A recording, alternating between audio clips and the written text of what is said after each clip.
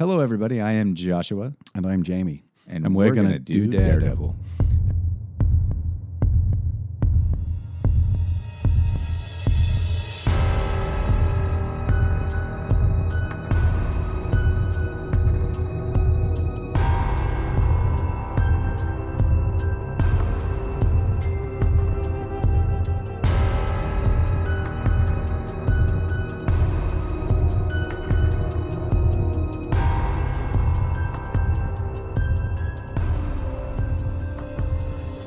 Hello, and welcome everybody to March Madness Yes. in April. This is going out in April, but March Madness ends in April. It apparently. does. Yeah, it always goes to April. They should call it March/April Madness. Yeah, No, that doesn't have the same. Maybe some kind of MAM. They could say MAM. Yeah. MAMAD.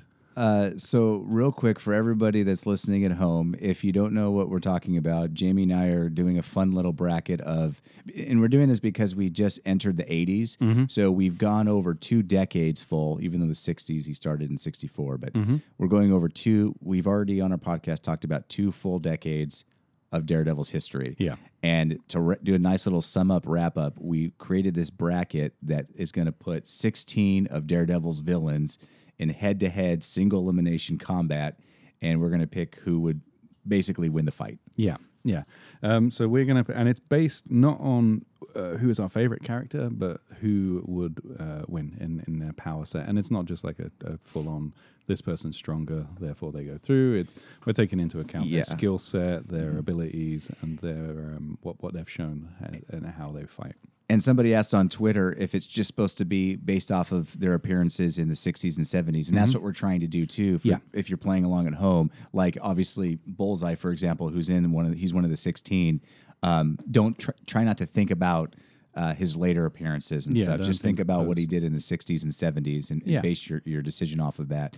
So if you don't have a bracket, quickly, after I do this explanation, press pause. Yes. And then that way you can print it out. You can print it out. We have it it's actually on the Twitter account, and you can print it from the web site, which is JNJDoDD. Mm-hmm.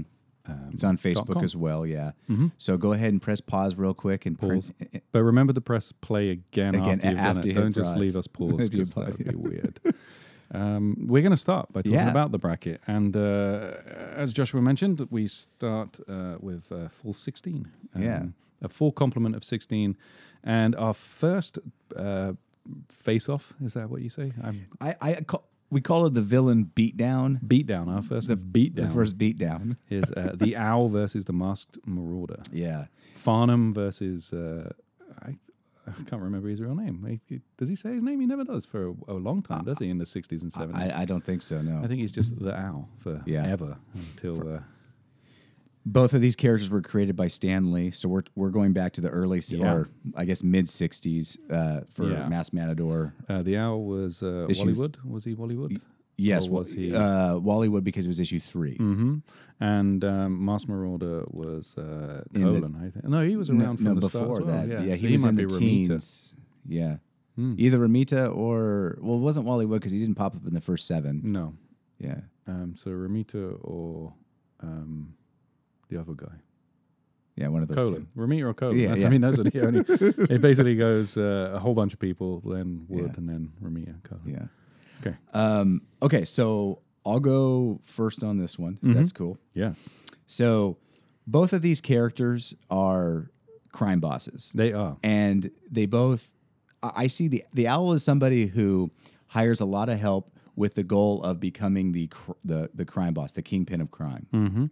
And the Masked Marauder is more about wanting to get into a position of power, not really within his own group. He doesn't want to be in control of all the stuff. He wants to lead the Magia. The Magia, yeah. And for me, I chose the Owl as winning this first match because the Owl, I believe, is more durable. Throughout the 60s and 70s, he started to kind of figure out what his powers were too, and he had a couple of surgeries, and he survived some crazy falls and a few things. And I feel like he surrounds himself with better help. If you remember, that's the key, right there. If you remember, there were a few times when the Owl was down, and his minions go and save him, and they're like, "Hey, we need to get paid, so we got to save this guy." Yeah. I feel like the Masked Marauder's help is not, even though He did at one point employ the gladiator. I don't know if he employed him. I think he teamed up with him. I think he made it very clear that they were working together. That was the gladiator who made it clear, not the Masked Marauder. The gladiator pretty much said, I'll hang out for a while and see where this is going. But I agree. Okay, cool. And mainly because of what you're saying. I think the Masked Marauder was cheap. If you remember, he was kind of gooning his way through town, and I think there's even some mention of how much he's been paying people, and it's not that great. And even the Magi kind of mock him at the end, and they're like, "You're not leading us. You're not worthy." Yeah, if you're going to be a crime boss, the people that work closest to you, right beneath you, you need to make sure you employ the people, the muscle, the brains, everything. Yeah, so that way, and the owl is happy to spend money. He is a he's got a million layers too. Million layers, Ares, million Ares. Yeah, and he has. Fought and survived or made it through various battles with various disabilities.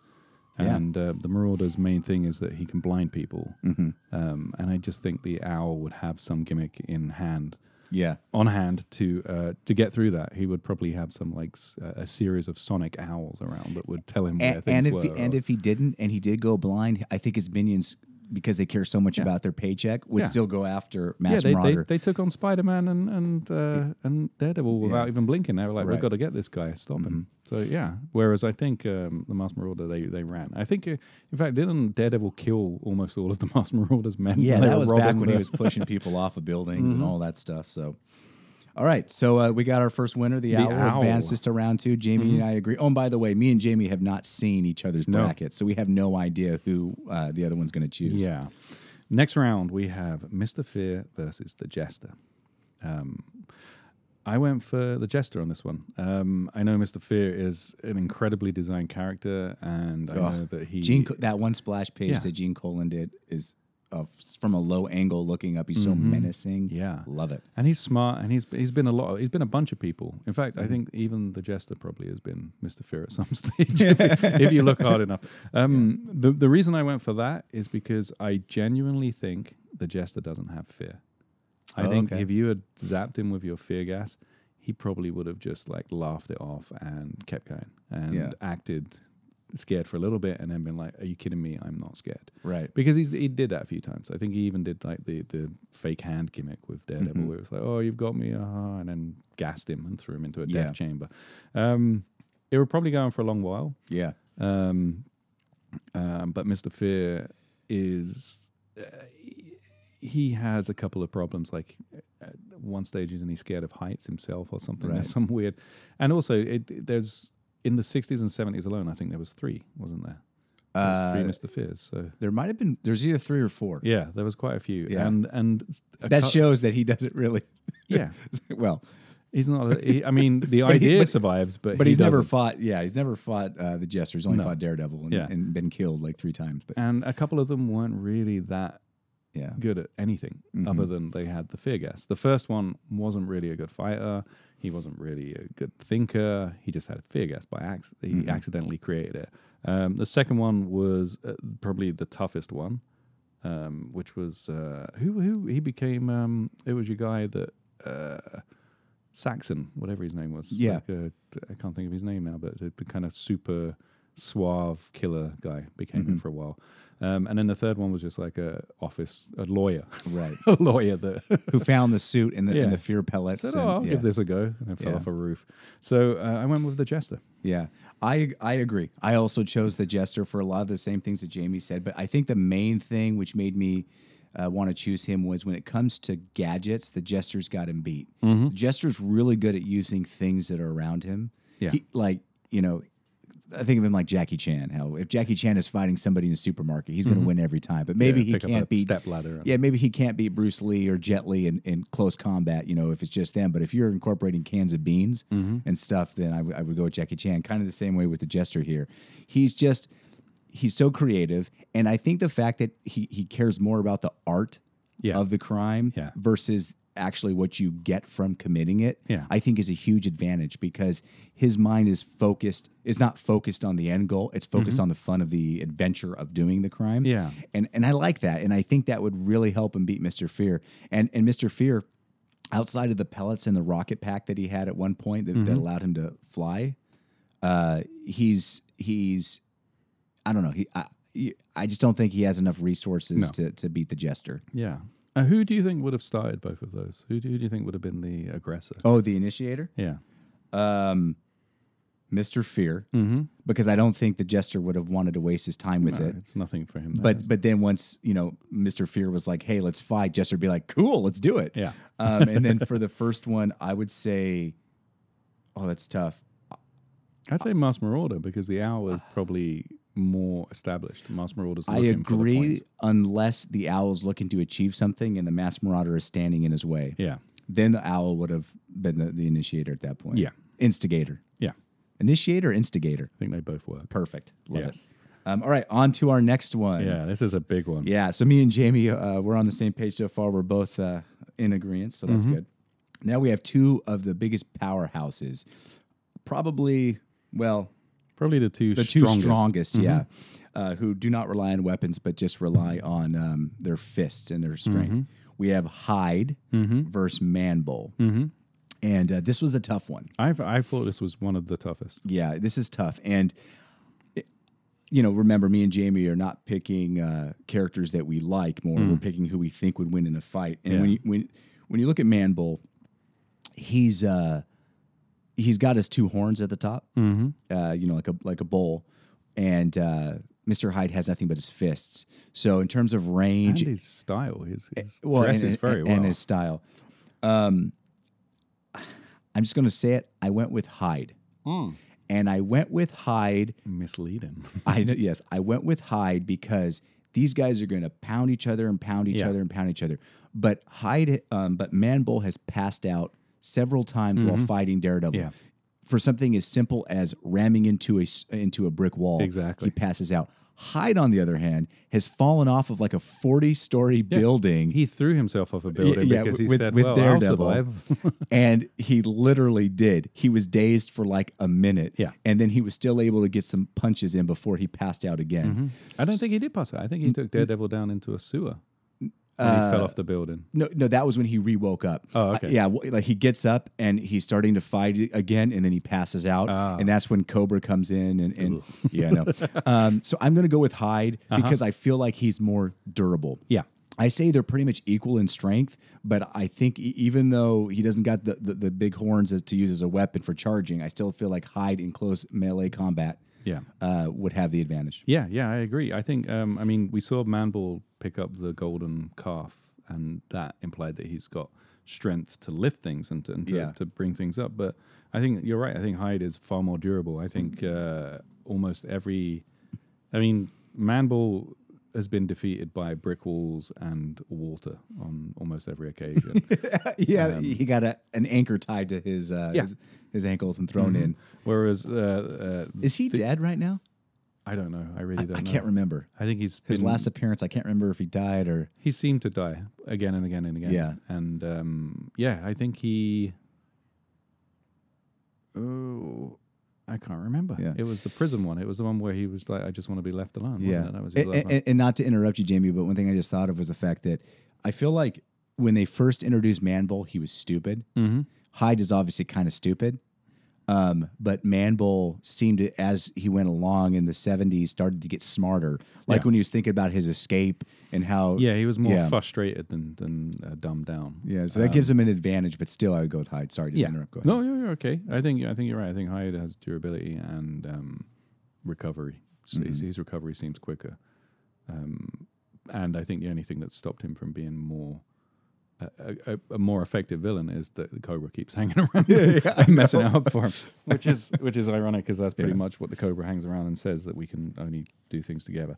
Next round is the Ox versus the Gladiator. Yeah. I thought, this is going to be tough, but I kind of thought, no, it's not that tough really. The Ox is a great character and he has a great story, but he fell down some stairs, and that was his defeat. And the Gladiator, the Ox would probably just charge at him and get cut to ribbons. It wouldn't last very long because the Gladiator is tough.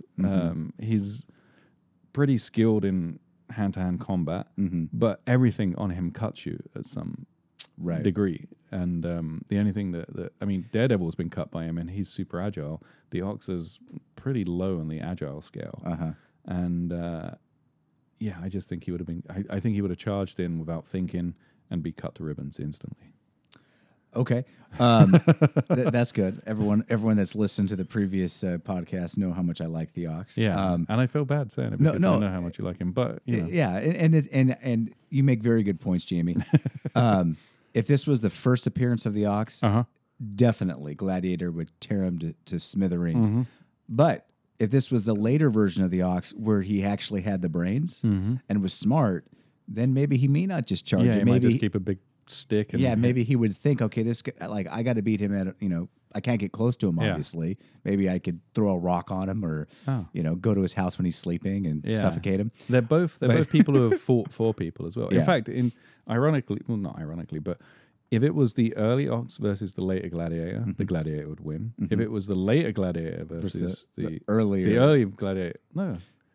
The Gladiator gets worse as he gets. The later on he gets. The early Gladiator is actually better than the later Gladiator in terms of his thinking and his tactics. Yeah. The later Gladiator seems to lose all of that and just becomes like a secondary character, a second stringer. Yeah.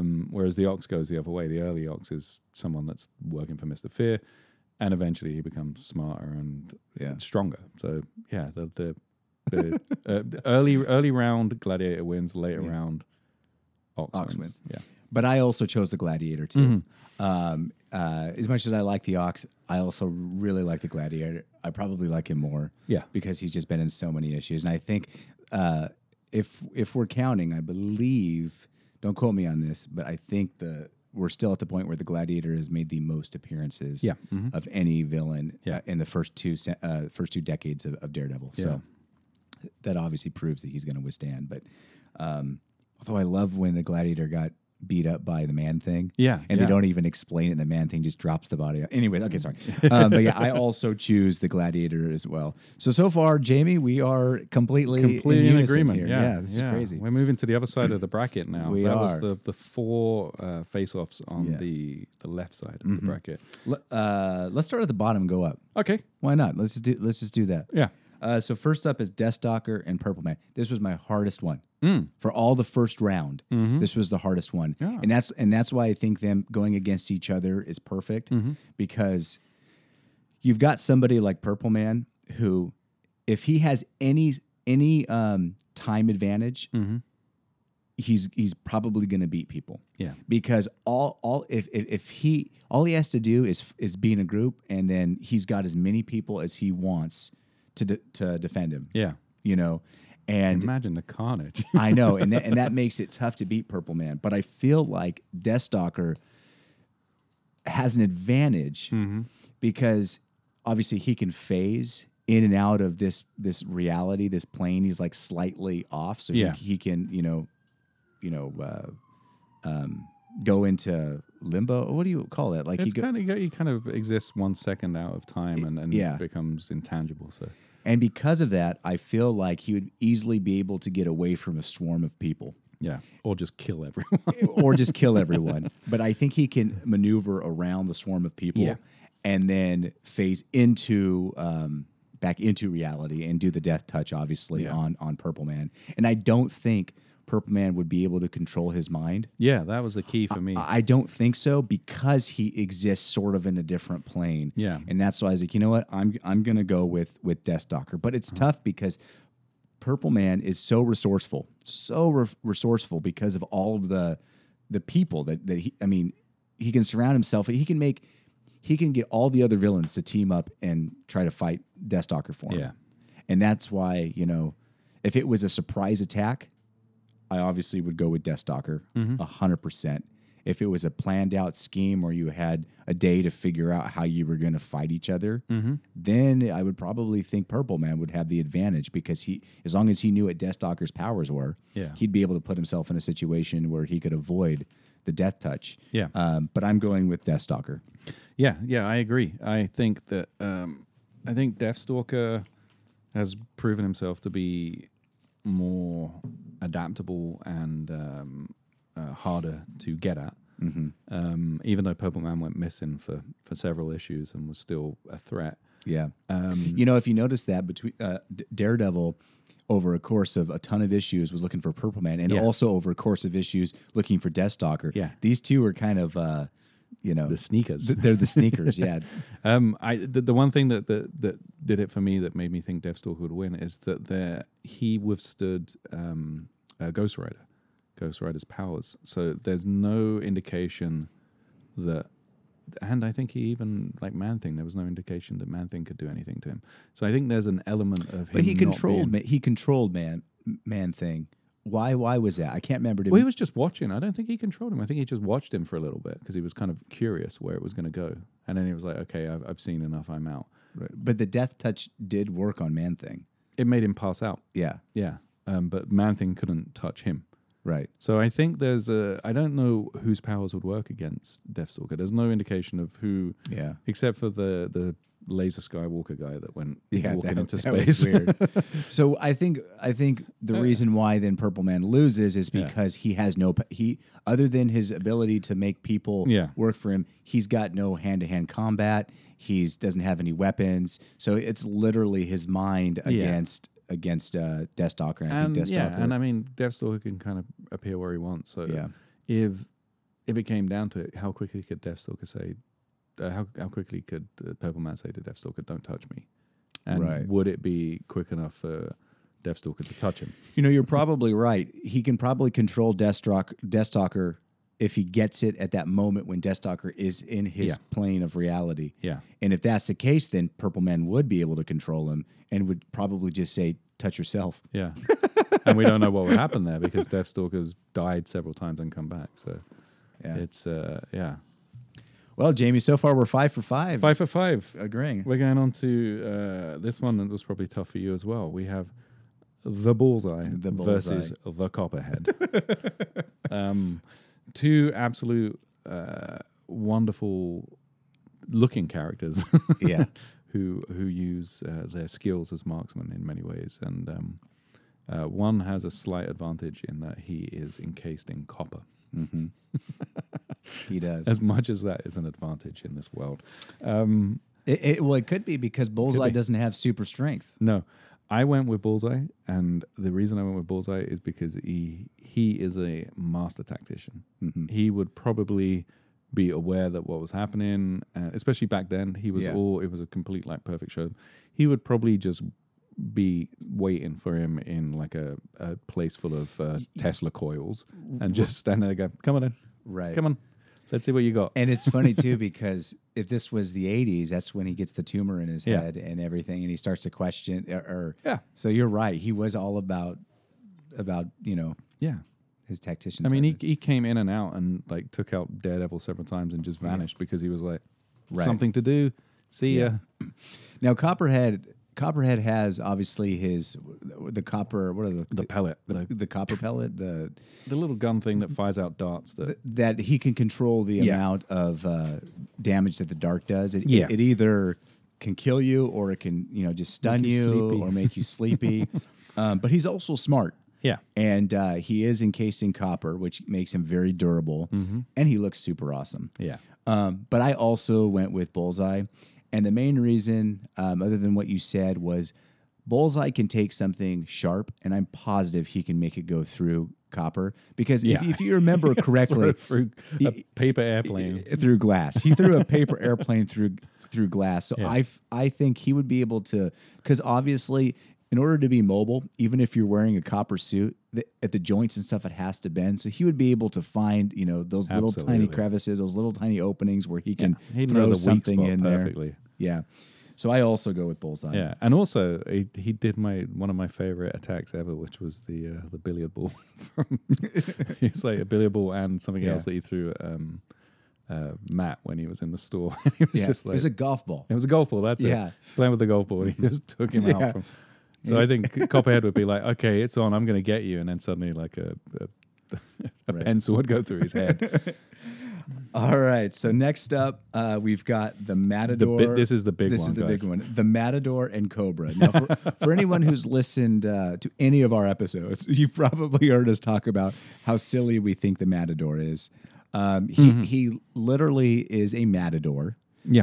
For those of you who don't know who a matador is somebody who does bullfighting and holds the red, I guess it's a cape or red blanket. It's a cape, yeah. And, moves it out of the way when the bull runs through. And he even dresses like a matador, and he was a matador in his previous life before going to crime.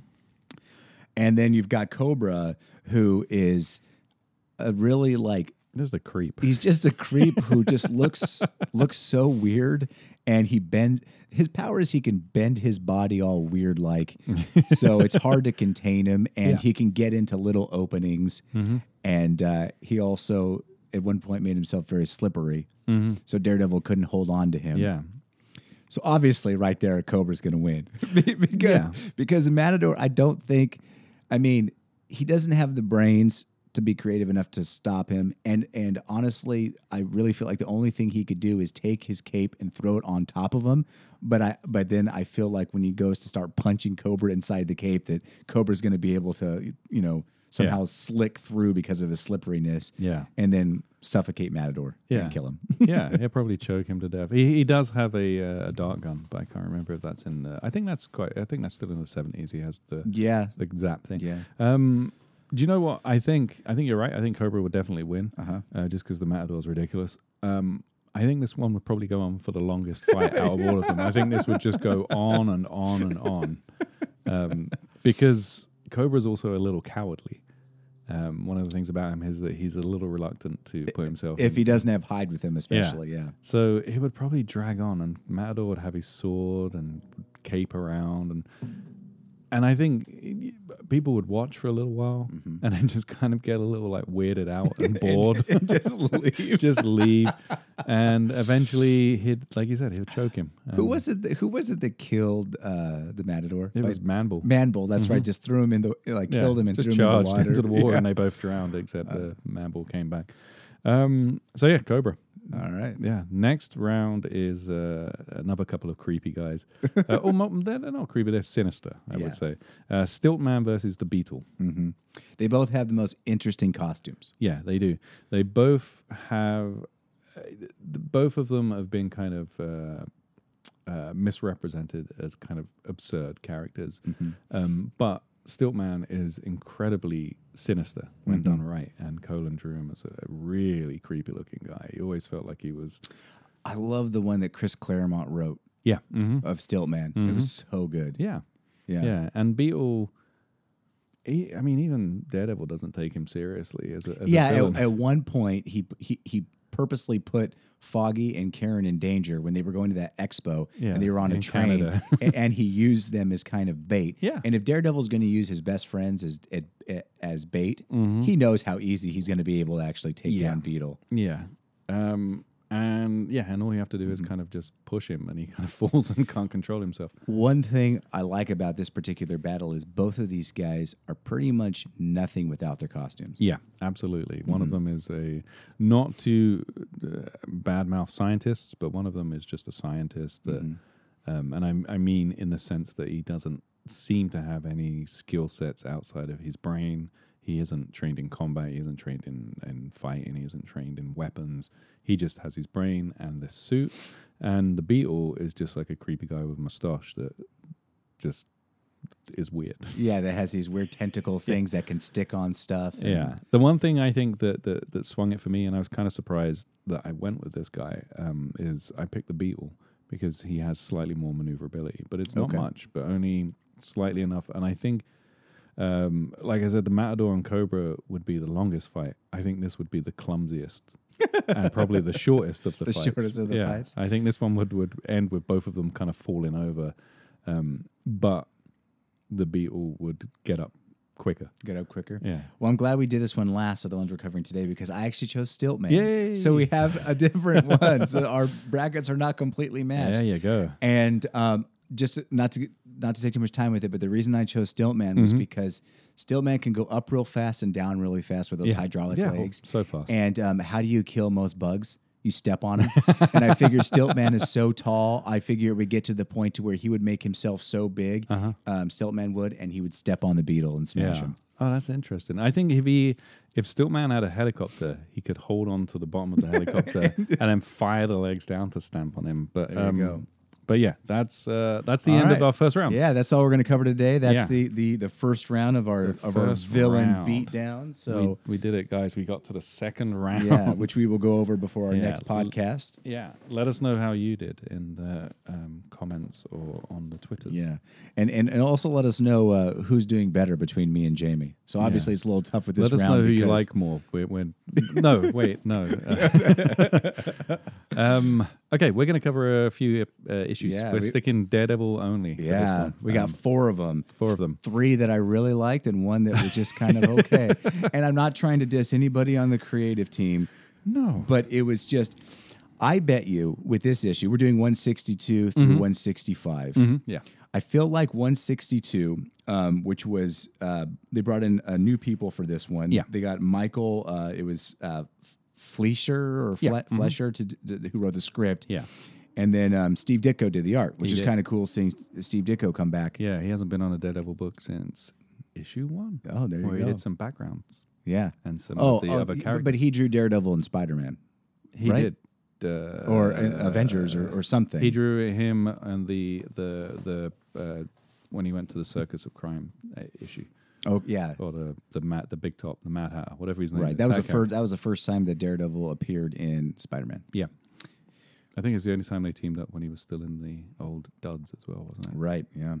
So, anyways, like I was saying, so nothing to go against the creative team, but this issue is so absurd, and really, I mean, we'll go over it, but I feel like when looking back, the editors and stuff, when they figure out stuff that they kind of wish would not be thrown into continuity, they might put this in there because this is it's not a retelling of the origin, but it kind of Daredevil ends up, something happens to Daredevil, Yeah. and then they end up mirroring what sort of happened when he was younger, and he would have been gone for like a couple weeks, That's the wild thing about and this story. and nobody No one mentions no it one ever. mentions it ever again, and because he gets amnesia, and no one mentions him being gone.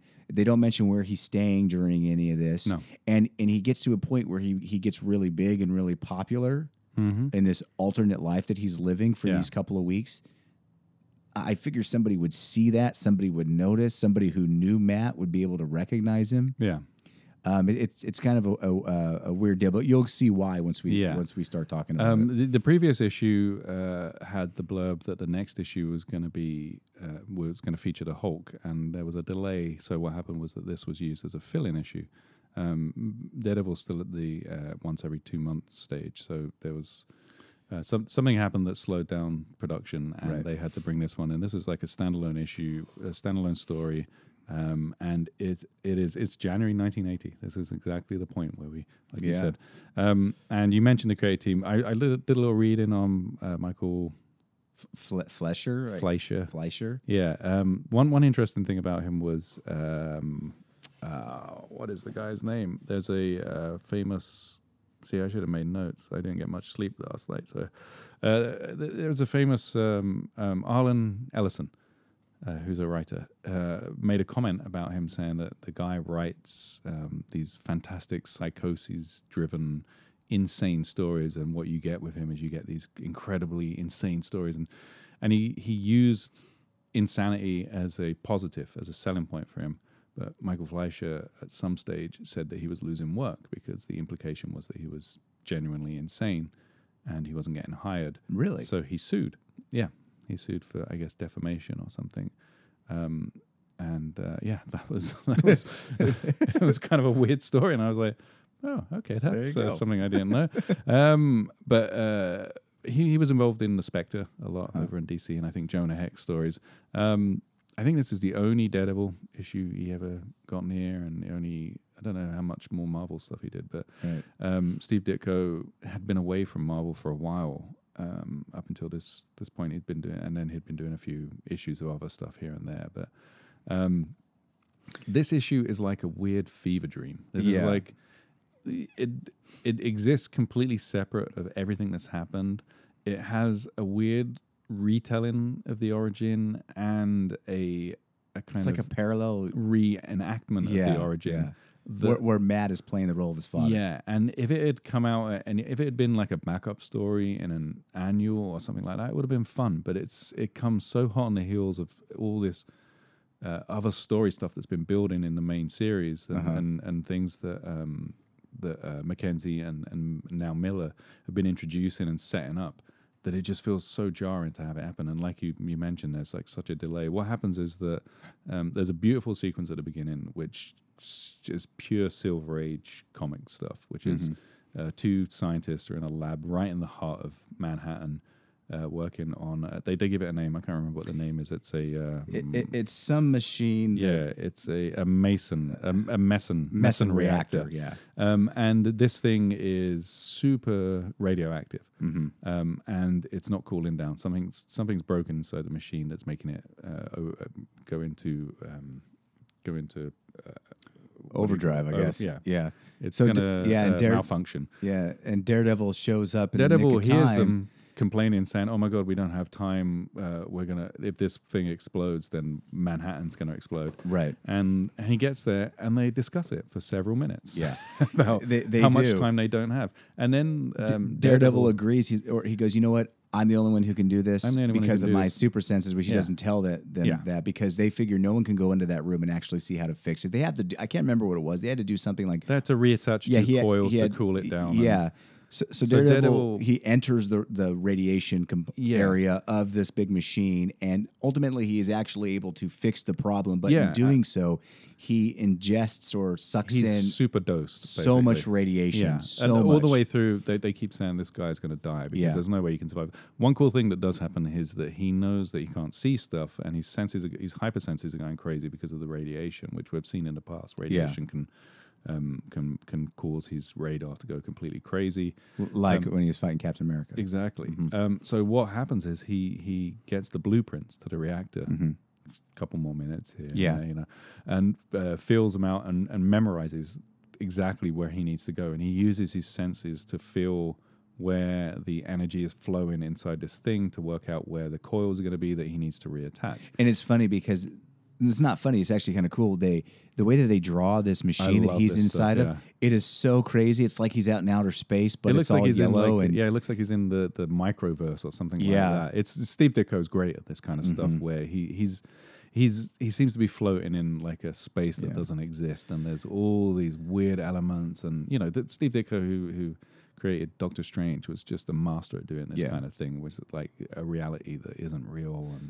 Right. And I love it. And there's a moment where he's feeling the floor to find out where he needs to go, and it kind of breaks the scene of this craziness, and you can see the circuitry almost of the machine that he's feeling. And Daredevil, so he reattaches the coils and click. And he leaves, and everything's great. Yeah, and the two scientists are like, "Wow, that's awesome! You should go to the hospital to check out because you might be dead." Yeah, you got a lot of radiation. Daredevil's like, "Nah, I'm fine. I just need some fresh air." Yeah, and he goes outside. It's a little stuffy in here. He goes outside and he actually passes out. And then when he for 8 hours, and then luckily no homeless people came up to him. No one kicked him, or stole his suit. But he wakes up and he has amnesia. Yeah. Now, before he passed out, he changed back into. Oh yeah, we should say that. Yeah, he changed back into his skivvies, and then he's got amnesia, and he finds himself in a situation where there's a robbery happening. Yeah, and he has no ID. He has no idea who he is. Right. He just feels that he's got a cane. He realizes that at some level he's blind, but he's not really because he can sense everything. Right. So he has all of his powers, but he just doesn't understand why he has them. And this robbery's happening. Right. So he sees this robbery, and he's able to... He hears a gunshot, which sounds super loud. And he's able to break up the robbery and fight incredibly well. And he's like, how do I know how to do this type of fighting? And he thinks, I must be a cop. Yeah. And it just so happens at that moment, there's somebody that is watching this fight inside of a limo that happens to have a pet leopard. The people who masterminded the crime are watching, which is, it's a little absurd because they're just, let's see how this robbery goes from where the robbery's happening. Yeah. It's not. This is a filler issue. We can't expect too much. Yeah. But it's got a good pace to it, but it's actually, it moves pretty quickly, but the words tell us that it's over a very long period. Yeah. Of time, so. And so this guy, let me see if I could find his name. What was his name? He's great. He's fantastic. His name is Mr. Heil. Yeah, Mr. Heil. And he's Leopard Ramona. Yeah, and he's got a driver, and they're watching this whole thing, and he goes, you know what? That Good Samaritan over there, I need him. Yeah. I need him. He's a great fighter. So this other job that he has is he's looking for prize fighters. Yeah, he's a fight. He's a fixer. Fixer. Yeah, and so he enlists Matt, and he says, "Hey, you." He gets out and says, "Hey, you scared of my leopard?" Yeah. And Matt says, "No, No, not really. yeah. I've met many leopards. Yeah, many in my leopards, time." even though he doesn't remember. So he decides to join up, and he ends up boxing. And there's a great moment where they walk into a gym, and he goes, "What was his name again?" Mr. Heil. Yeah, Mr. Heil goes, go change into an outfit, and we're going to put you right in to see how you fight against this guy. You fight against the and sparring partner. Daredevil goes, you know what? Maybe I was a fighter because how good I am at fighting with this. Doesn't mention anything about the blindness or the fact that he had a cane. And when he's taking off his clothes, he notices that he has a Daredevil, the superhero suit underneath him, which I thought was a cool little touch because I thought this would be a perfect instance where they would just forget about that and it would be a little. But he actually notices and he goes, "Huh? Was I in the circus or something? I'm wearing this spandex suit. What is this? Was I a wrestler?" Yeah. Well, this is weird. So he takes that off. He gets into, he stores it in a locker. In a locker, yeah. And he goes and fights and does exceptionally well. And then, as you can imagine, kind of paralleling the origin of Daredevil with his father, he ends up working for Mr. Heil and ends as up a boxer, and does fight after fight and beats these guys and beats over these guys several weeks. Yeah. And memory's still gone, and then we get to the point, just like his father with the Fixer, Matt's supposed to lose. Yeah, so he's Mr. told Heil he has to throw a fight. Right, so Mr. Heil can win all this money, and Matt's like, I'm not going to lose. And then what was it that made him snap out of it? He has the fight. He wins the fight, and then the guy that's been, I guess, training him, Toomey, is that his name? I'll look for it. He basically like ushers him away and says, "Look, it's great. It's Pudgy. Pudgy. Yeah. Yeah. He says it's great that you did that. It's really cool that you won that fight. But now Mr. Heil's going to kill you because he's a fight fixer and you lost him a lot of money. And all of this is all the while. Matt's thinking, this seems really familiar. This seems really, really familiar. Where did I know this from? And then it clicks and he remembers. And he goes back to the locker, turns out the lights. Yeah, gets his Daredevil costume back on. Mr. Heil and Ramona get up there and they say, okay, I'm going to send the leopard in to kill him. He lets the leopard into the dressing room and Daredevil's in there and he senses the leopard's movements. And it's kind of a nice moment where he mentions how agile and how soft the leopard moves and how he can just about sense like the paw falls as it's moving around, and the leopard kind of starts to stalk him in the dark. It's only a couple of pages, but it's like the nicest bit of it where it's in the dark and the leopard kind of jumps up onto the top of the lockers and tries to drop down and grab him from behind. But then he grabs him by the tail and swings the leopard around a few times, and then throws the leopard at Mr. Heil. And then this was possibly the most bizarre part of this story. When Mr. Heil's like, you know what? Mr. Heil was like, I'm a badass. I'm fighting, and he pulls these, or he shoots. He has two knives, that are two daggers hidden. that fire out of his sleeves. Grabs them and tries to cut Matt a couple of times, and then fires the tip of one of the not the actual blade, but just the tip of the blade at Matt. And Matt's like, "Well, that's weird," and dodges. Daredevil at this stage dodges. And he ends up stabbing Ramona. He kills Ramona, or it implies that he kills Ramona. But in Ramona's last act, and lashing out in pain and confusion at this betrayal, slashes Mr. Heil and takes him out, and it implies that they both die in this kind of tragic love collapse of pain and violence that they existed in. And then Matt's like, you know what? He's like, all right, that's cool. It's time to go back to my life. Yeah, and that's why I mentioned he probably thinks I should take a shower. And I feel like this is why editors never want this in continuity because he was gone for so long, weeks. And, they say weeks and weeks and weeks. He did so many fights. You figure with audiences, people would have noticed. I mean, there's recovery time in boxing. You can't just go match to match. They have if you're fighting, you have to have a recovery time. So. And I know he's got super recovery. Before we move on to the next issue, we should also mention that we forgot that Pudgy actually sacrifices himself. He does. He takes a bullet. He takes a bullet when the bullet goes after, or when they're trying to kill Matt. Tries to kill. Yeah, and he takes the bullet, so he dies too. So there's just this gym somewhere in the Marvel universe full of dead bodies and a leopard that they never mention again. Yeah. And and then we move on to 163, which thankfully brings back Frank Miller. This has one of my favorite covers of it's so good. When I was a kid, I got completely out of continuity. I got this issue. I think a friend, actually it wasn't a friend, it was a guy at school that was the furthest thing from a friend. He was kind of a bully, weird guy, but he lent me this issue. And you never gave it back. I did give it back, but he, for some reason, he threatened to punch me in the face, but not because of anything to do with the comic book. It was just he was an angry person. It's just a brilliant cover, and it's actually for sale right now, guys. If you really love us on this show, then you will cough up I think it's $90,000 that it's for sale. Really? I think it's 80 or 90,000. So how does that work then? Do we have dual ownership if someone buys it for us? No, it's mine, but you can come and look at it because I'm going to get the votes when we talk about likability. We would share it. You would have it on every. You would have it on every third weekend. The first 2 weeks of the month, and I would have it on whatever was left over. So I would own it for longer in the long run, but. It's a beautiful cover. It's basically you have Daredevil kind of hunkered down in an alleyway. Yeah, he's just beat up. He's got blood dripping from his face. And it's super menacing. All you can see of the Hulk is you can see his hand, a bit of his purple pants, and the shadow in the background. Mm-hmm. And the whole point of this issue, it's actually it's a really good issue. I love it. It's a really, really great. It's kind of everything that's happening, but there's so much breathing room. It doesn't feel crowded. There's a couple of issues that Mackenzie and Miller do that feel so crowded later on. They've just got so much story in them, and like the panel count on the pages goes up to 10 panels on almost every page, especially in the next couple of issues.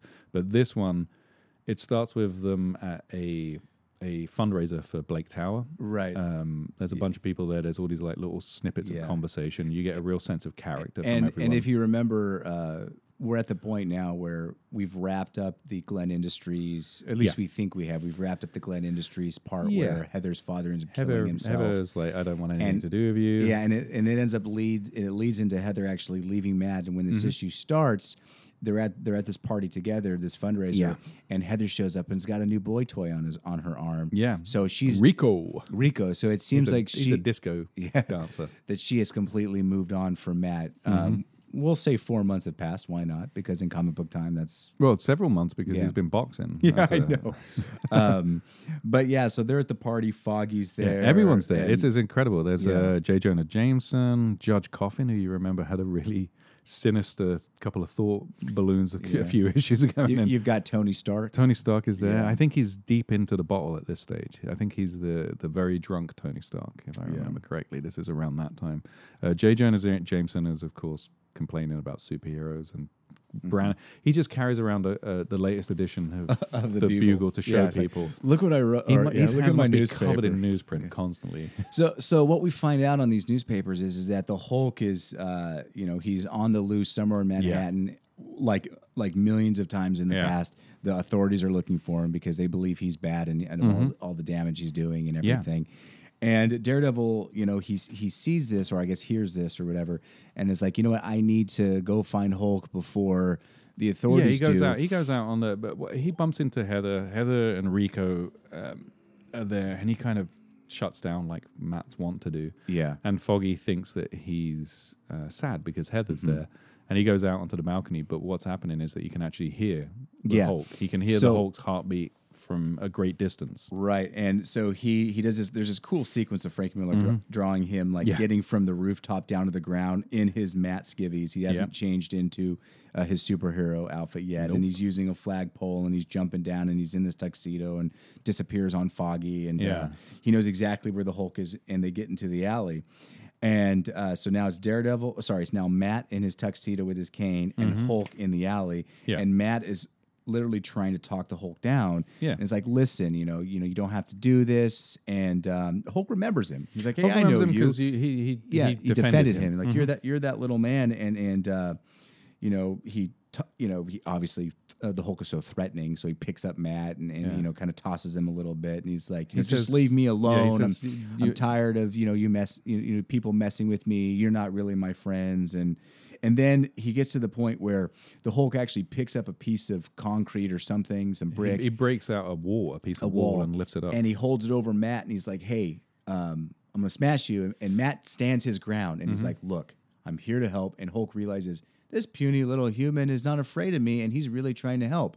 So then he drops it. He says, you got to help me find Banner. He mentions Banner, and he says, Hulk hates Banner. Right. You're going to help me find him. And there's a moment where it's kind of nice where Matt, and this happened before, he had that incredibly calming effect where they first encountered each other.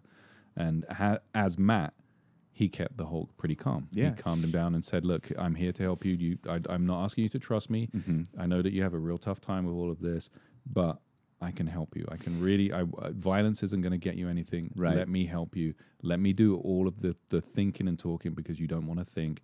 Let me do all of that for you, and you just be the Hulk. And he keeps him calm enough that once Hulk finally gets calm, that's when he's able to transition back into Bruce Banner. Yeah. And at that point, he just passes out, which is kind of the normal thing that happens. Mm-hmm. And it turns out Matt actually takes Bruce Banner back to his pad. He just carries him, obviously. Apparently. Just hugs him up and takes him there home.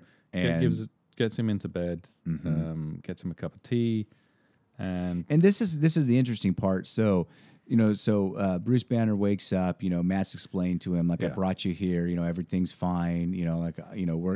Everything is good. If you need any help, let me know. And just sort of sends him on his way. Yeah, there's one thing that he does which I found weird was he gives him a lot of coffee, which you think would be a bad idea. I hope don't give him the jitters. Don't give him the jitters. But he basically says, look, I'm not gonna turn you into the authorities. That's the worst thing that can happen right now. He says, have you considered going to the authorities? And Bruce Banner starts getting really angry and anxious, and he says, okay, I can see that's affecting you. I've got to keep you calm. I can hear your heart rate. Let's just get you out of Manhattan. This is a bad place for you to be because you want to get away. You want to get away. And he says, I want to just go out to the desert. So, of course. So he just says, here's a bunch of money. Yeah, he gives him a whole bunch of money and some clothes. And he goes and buys purple pants. He gets on the subway. And Hulk should never be in the subway. No. I mean, obviously, the subway is so uncomfortable, and there's people that are very pushy and everything. And as you can expect, what's going to happen is what happens. Yeah. While he's on the subway trying to get out of town, people are shoving and pushing him. The music's loud. Someone has a cigar and stubs it out on his arm. And so he turns into the Hulk. And there's a great sequence. I love the way Frank Miller drew the Hulk in this issue. It is so good. There's a great sequence where after he changes, where Hulk just literally jumps through the subway and through several sheets of asphalt, different layers, all the way up into the air. You know how the Hulk can jump supposedly 2 miles in one leap? Well, his jump didn't come from a flat surface. He still jumps really, really high by going through a whole bunch of things, and the momentum is still with him and still jumps super, super far after breaking through all that asphalt and the top of the subway. It's a great image. Yeah. And Matt, meanwhile, is in a cab, and the cab's held up because there is a great panel. After the jumps happen, you have a panel where Matt is like, I've got to get out of here. I can sense something. I can hear the heart rate. I can hear people afraid. It's the Hulk. The Hulk is in New York. I've got to get out and help him. And he gets out of the cab, and you see a car just flying by way off in the distance. And then Matt does the change. He does the change, and I just want to say, this whole fight scene is one of my all-time favorite Daredevil fights in any book ever. It is so good. It is literally Daredevil versus the Hulk. Now, obviously, Daredevil is trying to, during the fight, trying to explain to the Hulk, you don't have to be like this. Yeah. Everything's okay. The Hulk's not listening. And if you think about it, if you put Daredevil against the Hulk in battle, the Hulk will win 100% of the time. There is no way, unless Daredevil has some type of like thing that can tranquilize him or anything, which he doesn't have. There's no way Daredevil can ever beat the Hulk. But Daredevil's trying so hard. Yeah. And he's not giving up because he realizes this is the only chance I have. So more people don't die. You know, like obviously the Hulk is so big he can smash a building and people inside could die. He's like, I need to try, and he literally tries so hard and gets the crud beat out of him. Yeah, yeah. He's almost getting him to calm down a little bit and saying, "Look, what do you need? Let me help you get what you need." And a policeman opens fire and shoots him in the back of the head, and the Hulk thinks that Daredevil's in on it and sort of says, you were just distracting me so that guy could do that. And he's like, no, that's not why we're here. And he basically is just, it must be the equivalent of just like tagging the Hulk. He's like kicking him, punching him, hitting him with the billy club. And it's just tap, tap, tap. And the Hulk is like, what are you doing? Yeah. And then at that point, Daredevil's like, I need something else to take him down. Yeah. So he literally steals a bus. Yeah. And Blind Daredevil drives the bus towards the Hulk. Yeah, after he's been thrown on a rooftop by the Hulk. It's just like, get away from me. And it's funny because, you know, you've seen the sequence several times, like with the Thing in the Fantastic Four movies, how they stand there and the bus hits them. Yeah. And then it just kind of shrivels the bus. The Hulk literally drop kicks the bus. Yeah. He kicks the bus and smashes it like what are those things called? A concertina. Yeah. And oh man, it is so. Daredevil goes flying out the window, and then the Hulk is just smashing down the bus. And Daredevil is, and at this point, there's the video, the news is there, they're seeing it all. Yeah. So Heather runs down, and there's a little aside here. This is it. This is Heather suddenly runs out, and the police are like, "Hey, lady, get back!" And she says very quietly, "Matt, yeah." And who happens to be right there? Oh, our friend Ben Urich. Ben Urich is we right love Ben Urich on the show, and he says, "Wait a second, yeah, did I just hear that right? Isn't Heather Matt's old squeeze?" So did she just say Matt? Right. So Daredevil somehow gets up and starts to karate chop and do flips and try to beat the Hulk down. This is a beautiful page because it's that great thing of the multiple. It's basically showing how agile and quick Daredevil has to move to not be hit by the Hulk. And he's basically just jumping around saying, "Look, you've got to. I will help you. Find Banner. Please just stop. You don't want to do this. You're going to destroy New York. It's not going to solve anything. They're going to send people to try and hurt you. All that's going to happen is more people are going to get hurt. Please." And the Hulk just smacks him. And what's cool is that we get to the point that we already saw earlier in this issue where the Hulk, but this was with Matt Murdock, the Hulk takes a piece of a building, picks it up, and is going to drop it on Daredevil. And he realizes, and here's the thing, the Hulk is standing there. He may be stupid, but he still has some brains in there. Yeah. And he's holding this piece of building up above Daredevil, and Daredevil's like, you have to trust me. And then is going to pass out. And Hulk looks at him confused. I don't know who to trust is what he's thinking, even though he doesn't say that. And then just like before, he throws the piece of building and then he gets out of there and jumps away. And it's great because at that point, Daredevil just passes out on the ground, and the authorities show up and like, hurry up, we got to get the EMT, we got to get everyone down here. And that's how the issue ends, with a cool little epilogue with Ben Urich talking about how, like I've written my story. I know that Matt Murdock is Daredevil now. I've got the confirmation. But I just want to say, like, this shows how strong-willed Daredevil is. Yeah. Of all the superheroes, remember, obviously he's got some superpowers, if you want to call him that, with his radar senses, super hearing. Those are things that he uses that normal people don't have. But Daredevil is just a man fighting. He's like Batman, but without the gadgets and the money, and I guess without the brains too. But it's just well, without those type of brains. But I mean, like, this fight is a fight of the ages. Yeah, one of the best fights across any comic medium ever. And I really highly recommend, me and Jimmy both highly recommend that you read this issue. Yeah. It's on the Marvel Unlimited app. It is so insanely good. And then buy us the $90,000 cover. Yeah. That's all you have to do. That's all we ask. In fact, if you could tell all your friends, if you could get 90,000 people to listen to this and just chip in $1, we'd be grateful.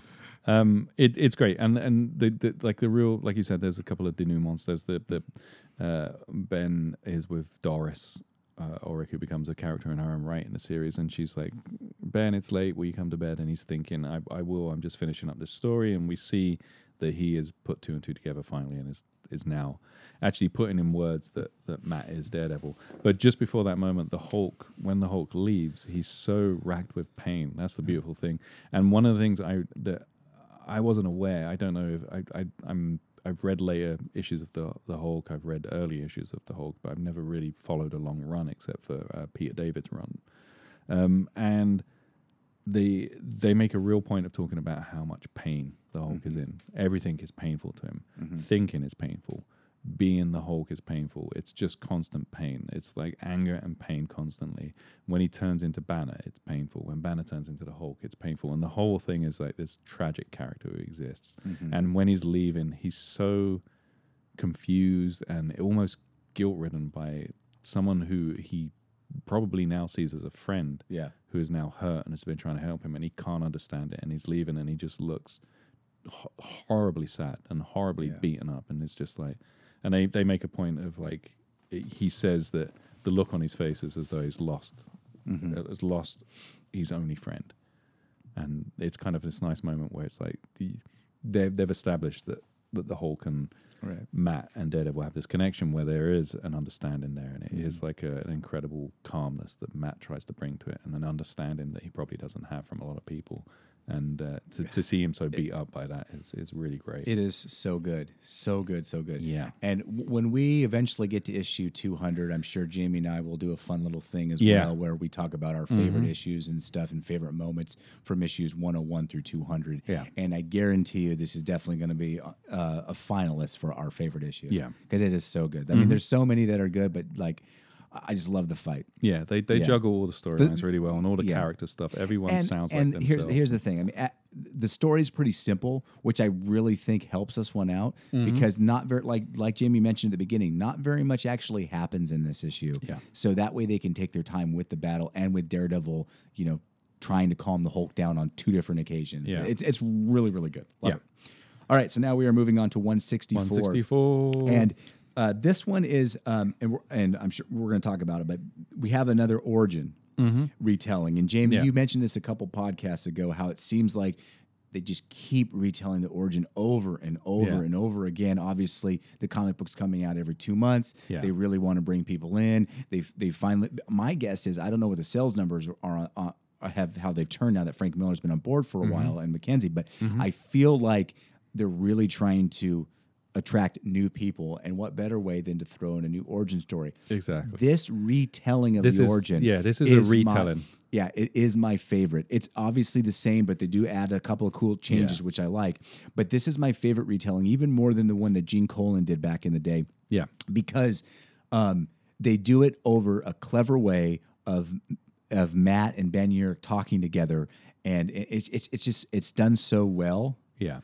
All across the board. Yeah, this is like the first real round of tidying up the origin and updating it slightly. Past retellings, I think we both said on the show, the origin is so simple and so clean and so perfect that it's one of those like Spider-Man's where it doesn't need retelling. It doesn't need rehashing because it's there. It's simple. He does this happens, he becomes this, that happens, and you get to Daredevil. And what's cool is this issue opens up, and the first 2 pages, before we get into any of the retelling, what it is we've got a whole bunch of people coming and visiting. We've got the Avengers, the Defenders. We've got the not the Defenders actually. Sorry, they're not the Fantastic Four and the Heroes for Hire. They're not in the Defenders yet, but so we've got 3 groups of people coming and visiting. Like this reduction as well, which is kind of nice. Over a couple of panels, you basically have all the heroes coming in and saying, "Look, is there anything that we can do?" And Black Widow is the only constant. She's there the whole time. Yeah. Man, it's got to be tough having all these women loving you. I know, right? All these women love Matt. Let us know. But there's also newspaper headlines that are talking about how Daredevil is getting better and better. Daredevil is basically still he's pretty much comatose at this point. But let me say this: how awesome is this, Jamie? How awesome is it that in 99% of comics, the next issue when it starts a new story, they're completely fine from what happened before. Yeah. All their injuries are healed. Yeah. We don't get a sense of time, but we do get a sense of time passing. We don't know how long this is, but it's definitely a while. And he's in a coma. And then he wakes up and he's in a hospital. That's how much the Hulk pounded him down. Yeah. And Black Widow, like we said, Black Widow's there, and she's so happy, and Matt is super happy to see her. He's so pleased that she's back. Remember, they've had this moment in the last few issues where they've kind of not reignited their relationship, but they have definitely realized that like Matt has said, I need someone who understands who I am, because I keep having these encounters with women that lead to them either finding out who I am or me telling them who I am and them reacting badly to that. Yeah. And Natasha's the only one who gets me. I do want to point out, first off, it was awesome that, they got Frank Miller, I'm sure, had fun drawing all the characters too. But I thought it was kind of cool that the Heroes for Hire, Luke Cage and Iron Fist. What's Iron his name? Fist. Danny Rand. Danny Rand, Iron Fist. I like those guys a lot. Yeah. And we have not read anything with Daredevil and those two yet. No, I don't think we have. We have covered, we believe, every appearance of Daredevil so far in the first 2 decades. Yeah, in fact, it is in the next few that they become friendly. So I thought it was kind of neat that that they go to his bedside, and we've never seen them together. They were before. just passing. They were in the hospital for someone else, and they were like, oh, what's in there? Oh, it's that guy. Okay. So we are the last newspaper clipping says that Daredevil's going to leave the hospital tomorrow. He's awake now. He's smooching with Black Widow, and at that point, our favorite reporter, the daring, resilient, the Ben Urich, the Wonder Man who comes in, and they actually describe him as being like just an average reporter at this stage. And he enters, and the nurses are trying to stop him, and it's funny because Daredevil sees him come in, and even Black Widow's like, "You need to leave, sir," and then Daredevil's like, "No, it's okay. I know Ben Urich. He can. We come go in. way back. We can go in." And then they get the room together. So Black Widow leaves, and the nurse leaves, and then the bottom of page 3 is such an iconic moment that you see all the time and is referenced a lot. Ben Urich he's there to tell him, okay, I've written this amazing story, and I'm just going to let you know that I'm going to put it out. Yeah. And the story is about Daredevil's origin, and it all starts with you, Matt Murdock. And Matt's like, what are you talking about? I'm not Daredevil. Yeah. And how, Jamie, I'll let you say that. How does Ben Urich prove that Matt is actually Daredevil? It's genius. It's kind of genius, and it's kind of amazingly simple. He says, okay, fine, prove it. I'm holding in my hand a photograph. What is it a photograph of? And there is 5 panels of Daredevil of him basically going, this is ridiculous. I'm not blind. Then what are you talking about? Wait, no, there's no way. I mean, and in the last one, he's like, okay, fine. It's true. It's true. Okay. You got me. But it has to be so refreshing for Matt, because obviously pretty much the only people that know that Daredevil and Matt are the same person are villains or love interests. Yeah. That's pretty much, and Ivan, but that's pretty much it. Can't forget about Ivan. Who's probably a love interest with him at this stage. But other than that, so this is the first, I'm gonna say friend. Yeah. That actually knows that they're one and the same. Yes. And that has to be kind of refreshing for him, because it's a horrible burden to have. I mean, I wouldn't mind it, but it's a terrible burden to have, Yeah. And so the picture that he's holding up as well is of Jack Murdock. And he says, what can you tell me about this guy?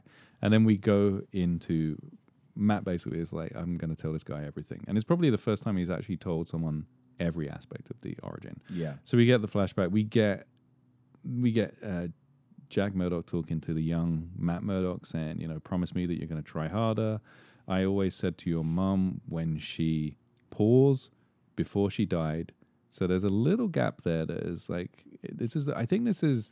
Do you think he knew at that point that they were going to make her still alive and be a nun? I don't think they did. I think so. I think that idea came later. But it's kind of funny that you just pointed that out, though. I didn't think about that. But it is, I can't remember if this is the first time that it shows Jack saying that the mum died. Because in the past, it's always been kind of maybe she left. Yeah, it's always been kind of washed over, and it's implied that he says like I promised your mother, and if somebody says I promised your mother, usually that means they're dead. I would think more so than they left. I hope not, because I've often said, I promised your mother that, I wouldn't want to kill anyone. I wouldn't want that power. But anyway, you have the thing of Matt, the young Matt, saying, I promise I'm going to study hard. And you see him going through life and the kids bullying him, starting to call him the daredevil because he's obviously scared of the dark because he's never allowed out to play because he's studying, he's got to ace those tests. You see him going through his young childhood and he's so frustrated at one point in the apartment that him and his dad share. There's a speedball that he practices boxing on, and Matt punches it in frustration. It says, I hate this. I hate them thinking I'm a coward. And he gives it a pretty good wallop and knocks the thing off. And he's like, hang on a second. Now, I promised my dad I wouldn't get into fights, but I should probably be ready just in case. Right. I'm going to start training every day as well. So he starts training and he starts lifting weights and punching the bag and getting very athletic, but he's still studying. And then we move into like there's a couple of elements that they add to the Fixer story. Yes, they're so good. Yeah. One of the big ones is you get to see Slade really becomes a big character in it, who was the guy who actually killed Jack, if you remember. Correct, yeah. And Slade is very antagonistic towards Jack. He's walking along with KO, who you remember from the Fogwell's Gym story, that they're going to knock down Fogwell's Gym. He's walking along with KO, and KO saying, look, you don't want to get involved with this guy. And Jack is saying, I need to. I haven't had any fights for ages. I've got to. I promised Matt I would get him through school. I've got to make some money somehow. This is the only way I can do it. I owe it to him. I've got to make sure he can finish college. So he goes to Fixer and says, look, I want to fight for you. And Slade, I think at first it's Slade saying, you had your chance 10 years ago. You blew it. We don't want you around. And Fixer says, hang on, let's not rush in. Jackie boy, we could use you. We have an opening for a possible heavyweight. Here's a contract that I have lying around. Oh, I love this moment. And he says, I want you to sign it. And then what he does is he holds the contract over, and just as Jack's about to grab the contract, he drops it to the floor. Drops it to the floor. And then puts his foot on it. Puts his foot in it. And makes him sign it when he's on the ground. Sign it down there. Get down on your hands and knees. Oh my God. It is such a cool moment. And it's perfect for the Fixer and for these guys, just because it just shows, they're not afraid to let the people that work for them know we're the boss. Yeah, this is a perfect example of them saying, you're going to do what we tell you to do. Yeah. I'm making you sign this on the ground. You are mine. You're mine. I own you. And it's done in silence as well, which is perfect. Mm-hmm. There is no dialogue during this exchange except for him saying, not so fast. And it's just 4 panels that show how beaten down Murdoch is by this and how controlled he is, which of course makes the next part of the story even more tragic. Right. We cut to the van, which throughout the different retellings has been either this is like the Stark Industries or some other industry, this is or like Acme Chemical. This is the biggest. It's like a tank almost type of truck. Yeah, it becomes a military vehicle at this point, and it's being driven through New York by the military. And they're talking about it being an atomic bomb. And one of them says, well, it's actually just the contents of an atomic bomb. Oh, that makes me feel a lot better. Yeah, right? Oh, that's cool. That's always safe to drive. And I feel like because obviously we all know what happens. It loses control, swerves, and Matt jumps in front and saves a blind man from being hit by the truck. But I feel like this version of Matt just seems older than has happened in the past. Yeah, he's almost into college at this stage. Yeah, so I feel like they kind of updated his origin and made him. I always thought he was like 12 or 13. Yeah, me too. Yeah, so that was I think the biggest change comes at this point. And obviously we see the driver has a heart attack. That's also a new thing. In the past, it's always just been I've lost control, but in this one, the driver has some kind of cardiac incident. So Frank Miller does a great job of showing the vehicle losing control. And there is one other change in this, which is something that Frank Miller has talked about in a couple of interviews, which is he never felt comfortable with the idea of a canister hitting Matt in the face. He always said that if that had happened, it would have taken his head off and he would be dead instantly, just from the momentum of something that heavy or that big hitting him. So what actually happens is that the truck crashes and one of the soldiers throws the canister to the ground. He says, this canister, got to get it away from the flames or it will blow. He throws it away from the truck, which is on fire, and the canister breaks as it hits the ground near Matt, and the rod, whatever it is, the rod just rolls near him, and he looks at it. Oh, well, it has. I guess. I guess it's just a heavy glow. Yeah, the glow of it. He says it was like looking into a sun. The only thing that I dislike about that is so many other people would have been able to see it. Yeah, there is an implication that it's like, and that means other people could have potentially gotten it. Although it could have also have exploded, like you say. I think it did explode a little bit because stuff's going to have to get into his eyes in order for these powers to happen. I think. Yeah. But he says it's the last thing he ever saw, and then we get the common thing where Jack Murdoch is at the bedside of him when he's in the hospital saying, "I failed you. I'm going to work really hard so and you'll he's have in college everything." with Foggy. Yeah, and man, I really like Frank Miller how he finally made Foggy because Foggy was not Foggy for a long time, but now Foggy is so Foggy. Yeah. And he's just kind of a goofy, lovable character. And they talk about the different things that have been mentioned before about how he can tell how many grains of salt are on a pretzel and being able to smell perfumes, hear heartbeats, touch newspaper print and read it. His radar sense and everything. And then we get a nice little cut back to Daredevil just sitting on the windowsill, drinking coffee, talking to Ben Urich because he's telling Ben this whole story. Yeah, and Ben says, well, how did that lead to Matt becoming Daredevil? He says, well, hang on, buddy, I'm talking. I'll get to that. Let me finish the story. Well, come on, Benny. Come on. This is a dramatic pause. And then we get to see, this is a kind of nice touch where we get to see Jack Murdoch making his way towards a title fight. What actually happens is we see it at first he upsets in a fight, and then he knocks out someone, and then he becomes the middle-aged sensation, has 10 straight fights in a row where he wins, and he's in the gym working out, and that's when the Fixer comes in and Slade and says, it's been pretty tough. You've done a really good job. You made it look easy. In fact, it's been a little too easy, and we're going to make it nice and easy for you. You're going to lose your next fight. Right.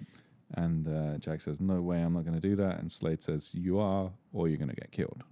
Now, one thing interesting about this is when the fight happens, there's no mention of Matt going to the fight and seeing it.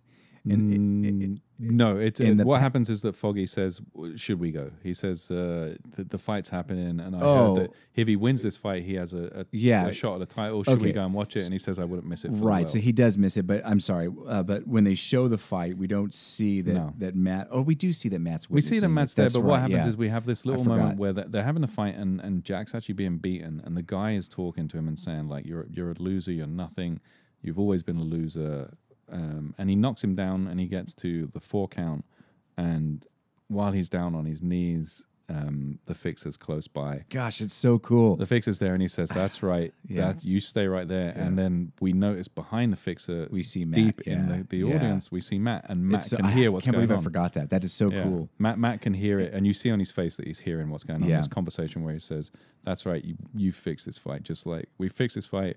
Just like we fixed all the others, and you're going to There's a great moment when Jack tells the Fixer that I'm not afraid of you. Yeah. And then he comes up and this the best part about this, like if you think of a redemption story or the underdog succeeding, all the previous fights while he's been under the Fixer were probably rigged. They probably were, so he didn't actually win. Yeah. So the one that he actually does win is the one that's not rigged, which really shows how he has, it's an awesome moment. He's crowned the victor. They hold up his arm, and he won. You, and then automatically they kind of rushed through this part, which I thought was a little strange. Yeah. He's walking outside, gets shot, and then 2 panels later, Matt shows up, and they've already covered up the body. Yeah. And then we automatically cut straight to Matt going back to the gym and talking to KO. Yeah, yeah. And there is a nice little moment in that quick. It's 4 or 5 panels where you have the celebration of this one's for you, Matt, and then it shows him walking away, and he's shot in the back by Slade, who says, "This one's for you, you bum." And that's they rushed through it so quickly. I thought, And KO is basically saying, "Look, I know you're hurting. I know this is tough."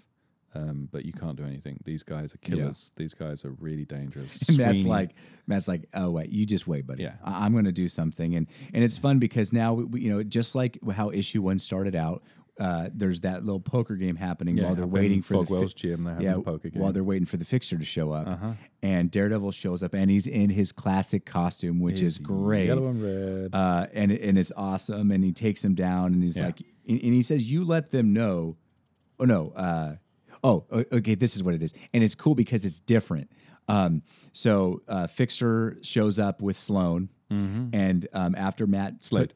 With Slade. He shows up with Slade, and after Matt takes down the goons, Matt goes out in the gym, and he's just waiting in the boxing ring with gloves on, saying, "You know, get up here. I'm going to pound you." Yeah. And so Slade goes up there, and Daredevil beats the crud out of him, and the Fixer sees this and is like, "Uh-oh, I got to get out of here," and he runs. And it was just a cool little moment. It's great. It's a little heavy on the devil wordplay. Like someone says, "What, the devil?" And he says, "It's time to pay the devil his due." Yeah. Apart from that, I was like, "Yeah, I'm all on for this." Cool. He's standing there with the light directly above him, so he's lit in the ring, and he actually calls Sweeney out. Sweeney is the Fixer, and he says, "Come on up. It's time to pay for what you did." Yeah. And Slade says, "It's time for you to shut up." Yeah, so he fights Slade up there. He fights Slade, takes him out. And the Fixer notices this and he runs. He's like, "I got to get out of here." And Daredevil beats up Slade, and Slade's like, No, please, more, like, leave me alone. Yeah. And then we don't see how that ends, so we'll just assume that he let him go. He says, "Don't hit me anymore," and he gives him a good smack, and then we cut to leave. Sweeney running, and they cut out the trash can. Yeah, which was interesting. But here's the thing: I love the trash can using to trip him, but if you're going to cut one thing out to add that boxing scene with Slade, I say go for it.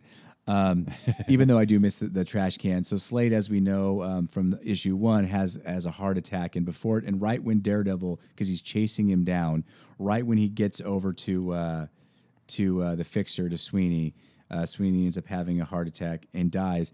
And Daredevil says over the dead body, "This one's for you, Dad," which I thought was really kind of. Whoa, that's neat. And that's the ending of the retelling. And we have one last page now where Daredevil is talking to Ben Urich, and he goes, "So that's my story. You know the complete thing now. Yeah. What are you going to do?" And Ben's like, "After hearing that, I know I can't tell this story, even though it would have set my career in motion. It would have made me like a super popular, high scale, made a Pulitzer." Yeah, it would have been amazing, but he realizes that Daredevil needs to be Daredevil, and if I tell this story, his life will literally be ruined. And so he burns it and puts it he burns it with his cigar that you could smoke in hospital rooms back then. Yeah. So he burns it. Ben Urich could smoke everywhere. Yeah, he's Ben, and he throws it in the trash can. And he leaves, and he goes, "This one's for you, Matt." Yeah, which is the same thing that Matt said to his dad. Yeah, and the issue is great. I mean, the last two have been amazing, but if I'm going to recommend to somebody who doesn't know much about Daredevil, maybe only somebody who's seen the TV show, I would say if you're going to read off of everything that we covered so far, if you want to find out Daredevil's origin, I would have them read this issue as a standalone to see if it's something that they're into, because it is written so well and it does such a good retelling. And honestly, after reading this, you don't have to read issue 1 because you don't miss out on anything. No, it's exactly in there. Yeah. And Ben Urich is such a great character to be involved in the story. And it's kind of wild because, I always have this storyline in mind as being a Frank Miller storyline, and his artwork is very much, he's still at that stage where he's putting everything into the artwork, and he's not writing as well as doing the artwork, so everything's there. Later on, of course, he starts getting busy with the writing stuff, and Klaus Janson starts to pick up doing more of the artwork duty. It's really a great Roger McKenzie story. That's the thing, is that it's really well told. The last 2 issues have shown, in my mind, what a great writer he was, and how good he is when he doesn't. He's very noir. He's everything's dripping in noir, and he's very good at that. It's curious to see how much Frank Miller actually would have, or it would have been neat to see how much he was involved in the writing in that issue, because we're going to jump into the next issue, which is issue 165, and which is the first one where he gets credit. He gets credit as co-plotting. Yeah, which. That's why I'm curious if in the last issue, if he started to kind of put his mark on things. Yeah, because there are things in there that you think of as being Frank Miller, but it's it's still Roger McKenzie is listed as the writer. Right. You have a little bonus pin-up in a special bonus pin-up of a unpublished version of the cover to Daredevil 164, which is weird because it's the story from 162. So unused cover, and it's I guess they just kind of said, "Have you got anything for us, Frank? Have you got the issue yet?" And he said, "No, but here's a picture of a leopard." I wonder if they had. No, they wouldn't have even started the issue because it wouldn't have even mattered. It would have never been written if they No, were that on one time. was just pure fill-in. That one was just. I mean, it's even the credits even say the Hulk is in the next one, so that one is nothing. That's just its own thing. We are going to get into the arms. Yeah, this is the last one we're going to cover this. Yeah, the podcast. last one we're doing this podcast. This is a super dense issue. Yeah, this is like so much is going on. I was just rereading it before Joshua came over to record this, and I barely made it like 4 pages in, where I was like, "There's so much going on." There is, and we'll kind of try to sum it up quicker than we did the last one for you. And like it's great art. Yeah, it is. It is great art.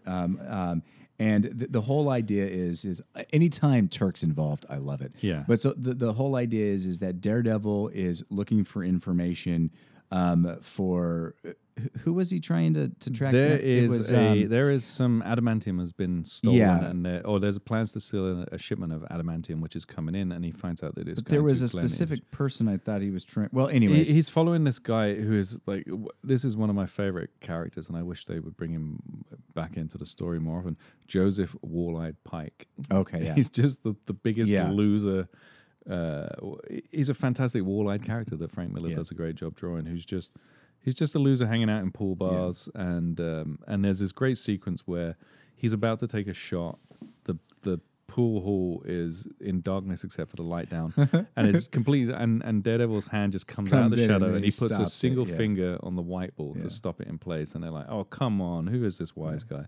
And he does his usual thing of like kicking. Does it say this is in Josie's bar? Does it start off with it? Yes, it is Josie's bar. In Josie's bar, yeah. So Daredevil is his thing of kicking a few fingers. We don't see the window smash in this issue. That comes later. That's right. But Wall-Eye makes a break for it, and he's not very bright. He runs to the people that are the brains behind the thing, and they mention the Glen Industries adamantium shipment, and Daredevil basically wanted him to get away so he could follow him because he knew that he wasn't very bright. And it takes it straight to Glen Industries, which is strange to Daredevil because, hey, what the heck? You know, we got that whole situation covered up a few issues ago. Why are we going back there? And it turns out that Heather was not invited to this secret meeting. Now she is now the, what do you call? She's not the chairman. She's the acting CEO. She's the acting CEO. Yeah, I think she even says she is the. Does she say she's the CEO? I'm not sure, but she's on the board of some sort. And so she shows up and she goes, "What's this meeting that's going on?" Yeah, and there's these real shady businessmen guys. There's one guy that's like, "We're taking care of business, honey. Don't worry. Don't worry, doll. It's all right. Don't worry. I'm not even going to mention the person who's going to buy one of our businesses, but it will help us out because we're in the red." Yeah. And Daredevil turns up. We have a great little sequence where it flashes back to explain why Heather is because remember she's got a new boy toy at this point. Yeah, Rico. Why Heather is upset, and so when Matt shows up, she just kind of freaks out and starts punching him and everything. She breaks down and because Daredevil is saying, you know, there's some criminal stuff happening right now, and Glenn's and Heather's like, just leave it alone, like everything's fine. Yeah. But she realizes later, you know what? I should have listened to him, so I'm going to do my own little. She has a little snooping in the dark around. So she snoops to try to find information. Yeah. Just before we see her snooping, we see. Oh yeah, we get introduced to another great character, which is.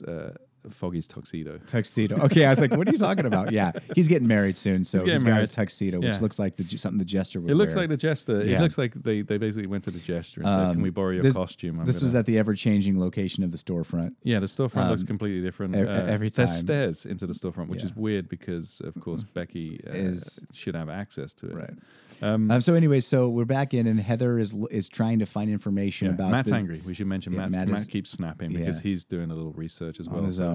So Heather's looking in the dark To try to find information about this cell, that's who is happening. this mysterious buyer? And while she's doing her investigative reporting here, or whatever, she ends up getting sucked up by these 4 metallic arms. These tentacle-looking arms. These kind of weird metallic arms. Yeah, wonder who they could be.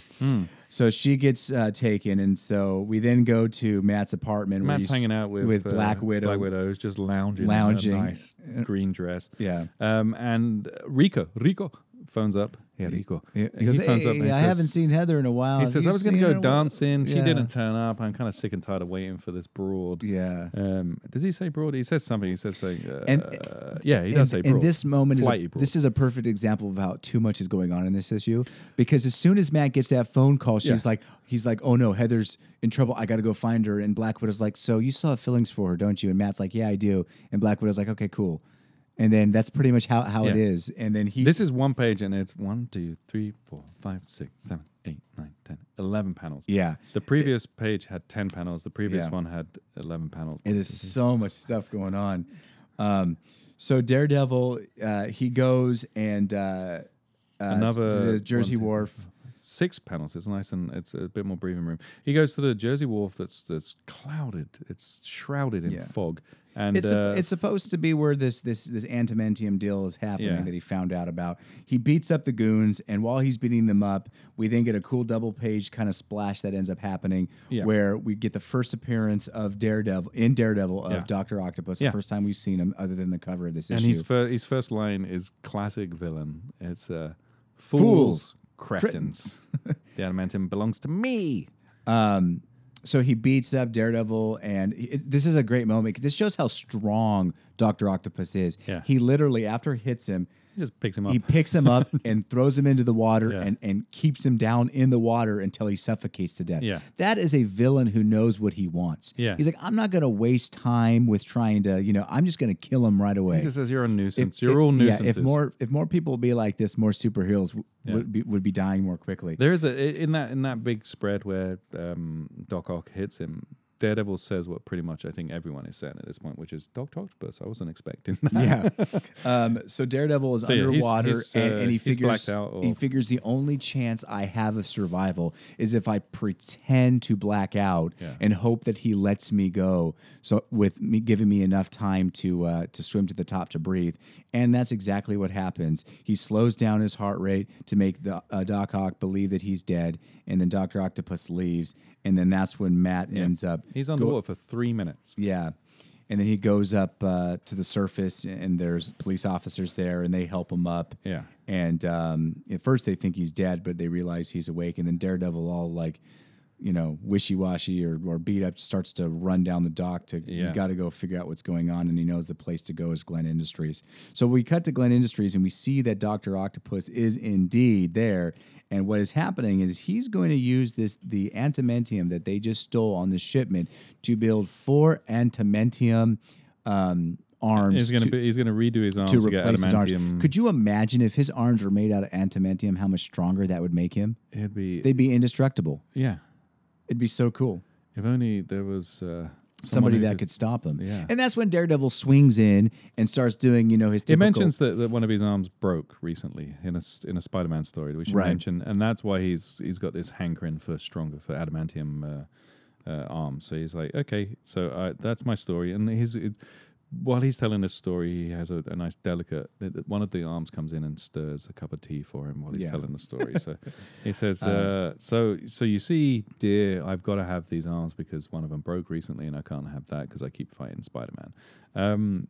Then the lights go out. And that's when Daredevil shows up and he does a couple of kicks, a couple punches. Meanwhile, Heather is still tied up here. Mm-hmm. And Daredevil fights him and ends up getting pinned against a wall. Yeah. And Heather, she breaks free. She's able to cut her ropes free and literally takes a piece of glass. Yeah, Thank you, Daredevil, for jumping through a window. Takes a piece of glass and jabs Dr. Octopus right in the face. Yep. And that action causes Daredevil to break free.